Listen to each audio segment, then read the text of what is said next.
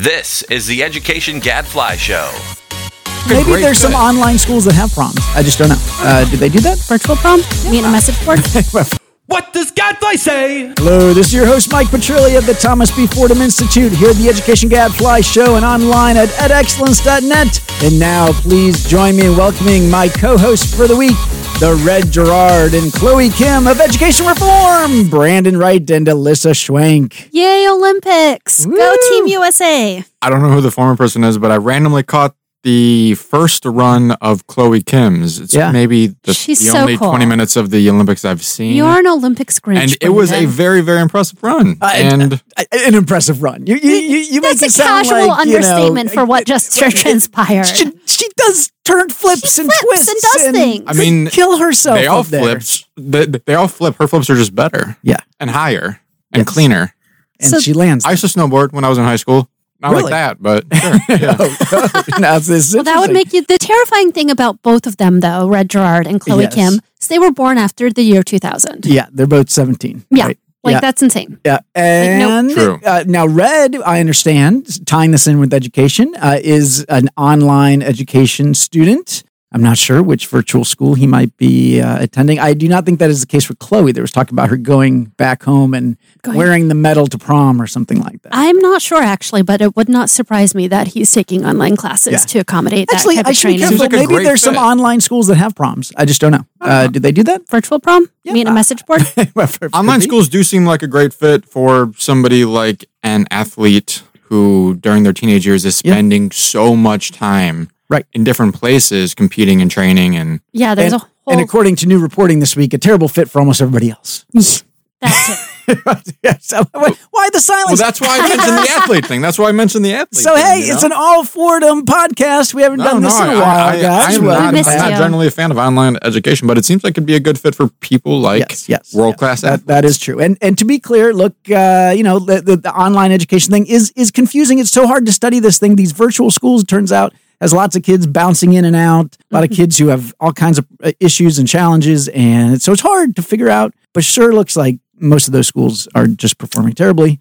And we have yet another article this week. This one was from NPR's on Covenants, about this. Seems like at least once a week, the online schools get beat up and probably deserve it. It was a very expansive, thorough article. It was very interesting about the inside look at the politics behind this. I haven't read it yet. It's on my browser. Come on. Hey, I do other things too. All right. Well, hey, we're already talking ed reform because we couldn't even banter about the Olympics for more than a minute. But hey, I will say I've been trying to get the Petrilli boys into it. They're mildly into it, but not as into it as I'm into it. Even like snowboarding. Like I feel like snowboarding and they didn't go skiing. You took them to the beach. They did not go skiing because it was so cold that we went out and went to. Skiing's easier and safer to start with than snowboarding. I hit my head so many times, and I was a stupid teenage boy and did not wear a helmet. Yeah.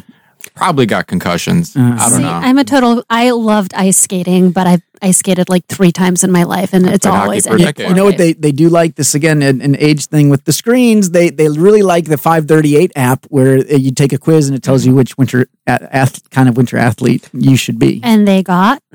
Let's see, Leandro bobsled. Okay. That looks terrifying. Yes. And fun. And Nico, gosh, oh no, what was it? Oh, Nico, I'm so sorry. I'm trying to remember. I'll think of it later. Let's hope he doesn't listen to this podcast. He usually doesn't. Okay, hey, enough of that. Let's do Ed Reform Update. Okay, everybody.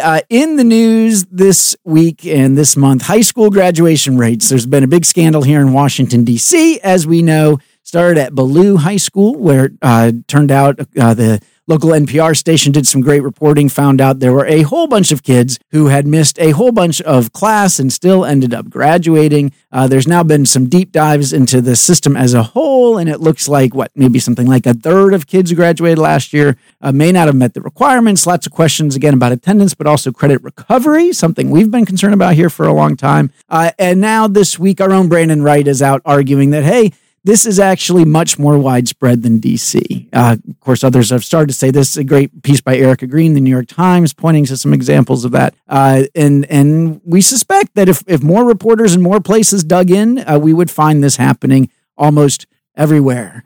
Why is that? And what is causing this, people?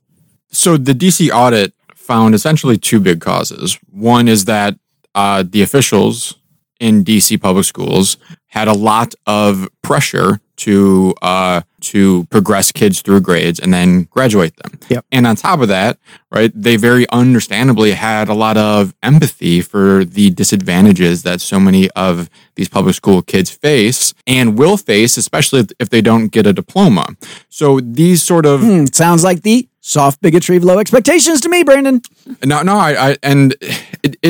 It makes all of this a very interesting moral question. But aside from that, those two big causes are essentially present everywhere, especially in our cities. So if you find it in DC and Prince George's County, which is a county that borders us, and you find it in Texas and Maryland and New Hampshire and Minnesota, et cetera, you're probably going to find it everywhere, right? Yeah, and it relates to this national policy. It started way back in the 2000s under No Child Left Behind. Some regulations Margaret Spellings put out that cleaned up the way states had to report graduation rates, that made that reporting more honest, but also said that state accountability systems had to hold high schools accountable for boosting graduation rates, had to set these ambitious targets.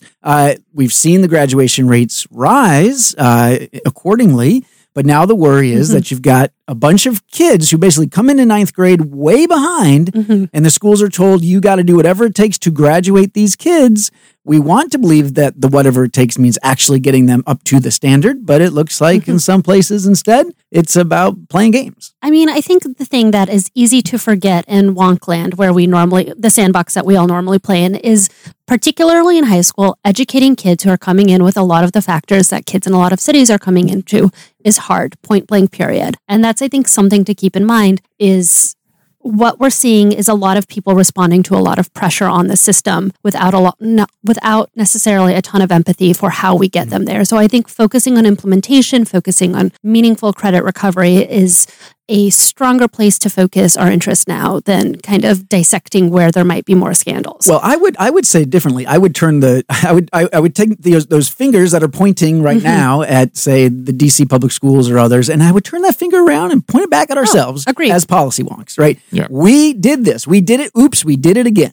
Right? We did this with proficiency rates and with adequate yearly progress, and now we did with grad rates, is that we basically said to schools, you have to meet these utopian targets, and if you don't, bad things will happen. And so what happens? Well, they end up cheating, and we blame them for it. So we got to take some responsibility here, people. I mean, graduation rates are just as bad as proficiency rates. They do not account for what's under the control of the school. And if they don't have any way of looking at growth. They say, regardless, even if all your freshmen are coming in 3 grade levels behind, 4 years later, we expect you to graduate them on time and meeting the standards. And guess what? I think it's reasonable to say that is an impossible task. And so when school districts turn around and turn that into real live accountability systems for the people that work in those schools, some of those people are going to crack, and they're going to say, if you really want those rates to look this good, then we're going to play games. Clearly, that must be what you're asking us to do here. And why I think you actually have to find it in more places, which will be hard for all these places in which it exists, is if you don't prove that it's in every big city, every state, some version of this, then people can just point to DC or El Paso as outliers and say it's not a big problem, but it is a big problem. And the fix isn't essentially just trying to get more kids to graduate. In my opinion, this is a symptom of the way we think about high school being broken. High school essentially needs to be overhauled. We need to rethink what the purpose of high school is for different kids. And if we change high school to better fit the kids who are attending and the jobs that they will have afterwards and the skills they need for those jobs, then this graduation rate problem will go away because we won't be measuring the same thing as we are now if we overhaul high school. Right. And to be clear, I'm not arguing for less transparency. I'm arguing for less of a witch hunt around these people did wrong, X, Y, Z. And it's more of a like, let's focus on what we need to fix, because I think we can all acknowledge that something is broken. So I do like the focus on like, how are we going to be realistic and create meaningful and rigorous high schools that are also honest about where students are for both parents and teachers, but also for students and the community at large. Yeah. And again, how to think, what is the analogy to student growth when we think about that for test scores, to take into account where kids are starting and hold schools accountable for making progress, helping them make progress, but not expecting them to work miracles. What's the similar thing we can think about when it comes to graduation rates? And we haven't figured that out, and is having real problems. And again, it's blame on us policy wonks. Yeah. This was another case where you can blame the policy people, not the practitioners. Finally, freestyle skiing was what Mika got on the 538. That is fun. And I could see that. Yeah, I don't know. I would feel better about him doing freestyle skiing than I would about him playing tackle football. So maybe we'll which I think says a lot of bad things about tackle football. Wow, because freestyle skiing is wild. Yes. All right, guys. Hey, good discussion. That's all the time we got for this week. Now it is everyone's favorite Amber's Research Minute.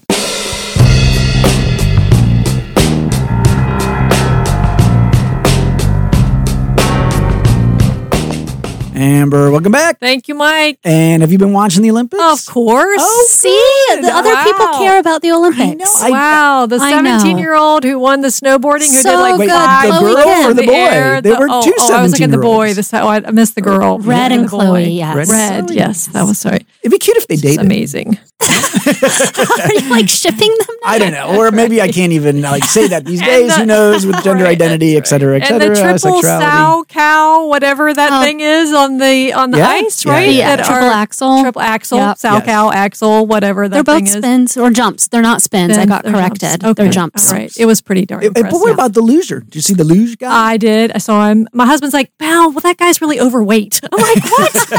He's just goofy. All the muscle. Yeah. He's such a great, he seemed like a nice guy. He's going places. Those, I think, what are they called? Like the shoot sports, like luge and skeleton bobsled are the ones that just like do not sign me up for. Right. And what's the one where they scoot the thing down the thing with the broomstick? Curling. Oh, man. Is that a sport? It drives me nuts. There's apparently like bowling, the center is by my sister, where my sister lives, and she always has these dreams of like becoming a curler because it's like and they're sweeping the ice with the broom. Is that what the person is doing? To create friction. Yeah. But Amber, you can go on 538, and there's a tool where you can do a little quiz and find out what kind of winter Olympic athlete you should be. Wow. I am a summer Olympic athlete. Oh, goodness. Because I do not do just cold. need to just get off the couch once in a while. I got luge, which I'm pretty excited about. I'd probably get like cross-country skiing. Or ski jump, because those are all these little guys, Oh, you have to put in your height and weight and everything?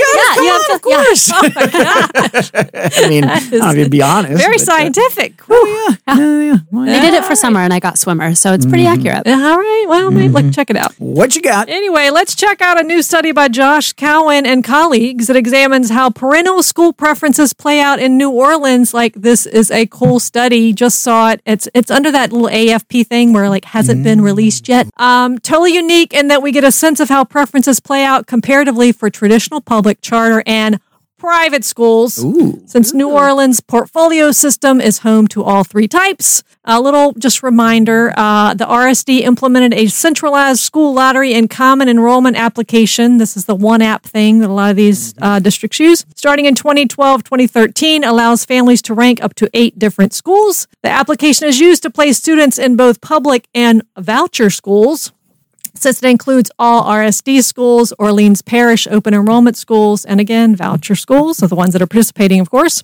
Recall that in 2008, Louisiana chose New Orleans to be the first site of its citywide voucher program before it got expanded statewide. The program currently serves close to 3,000 students in Orleans Parish, and roughly 50 private schools participate in New Orleans and dozens more in neighboring Jefferson Parish. Okay. Reminder that those voucher kids have to take a test, right? So that's why we have some state test data on those kids. All right. A little bit about the sample before I get in the findings. It included all students who applied for this 2013-2014 enrollment at a NOLA charter, traditional or voucher school. That was about 37,000 students in grades K through 12.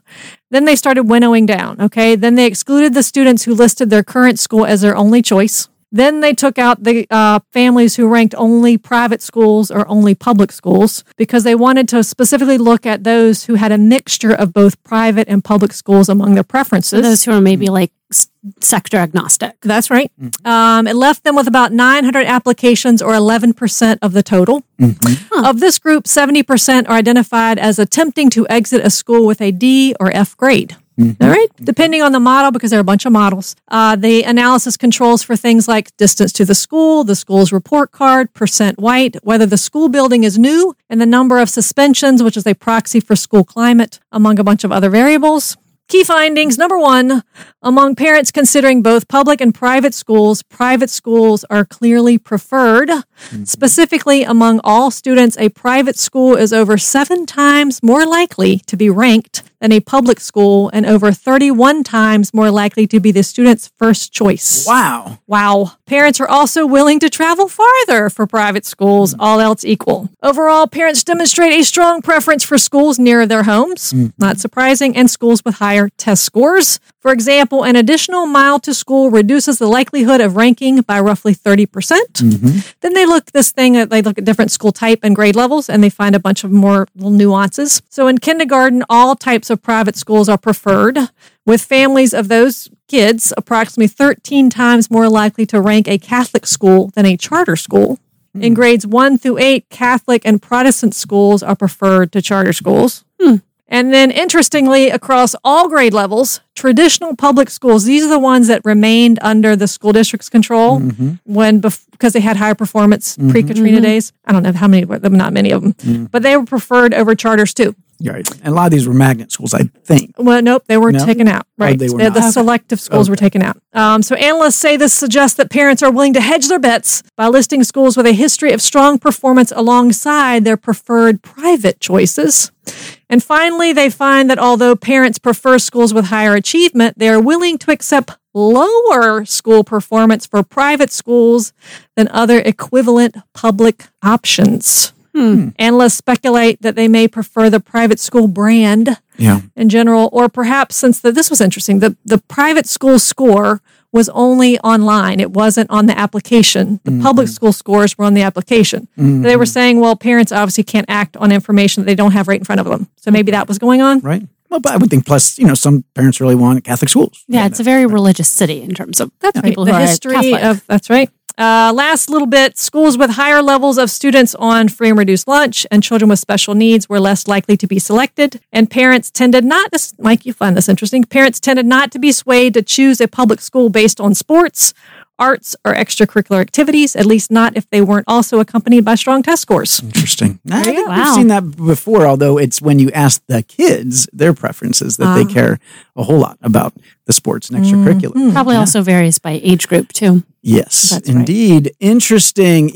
These, of course, these one apps make a ton of sense in terms of making access to schools more equitable and just easier for parents, but they also provided researchers with great data about how this is all playing out. And where else could we do this, right? Like a study like that. I was like super jazzed when I saw it. Well, there's a handful of other places now with one apps, but not with the private school. Well, right, with the private schools too. That's interesting. And this, I got to get my head around so much interest in the private schools, but it's not like the Catholic school sector is growing in New Orleans, as far as I know. Right. I don't quite get it. I guess that there's just limited spots and seats but still. I think that your point is valid, Alyssa. Just the history of Catholicism in the city. Yeah, it's a very, there's still parishes. I also would very much be interested to know breakdown by parent race due to kind of the broader history around school choice in the South specifically.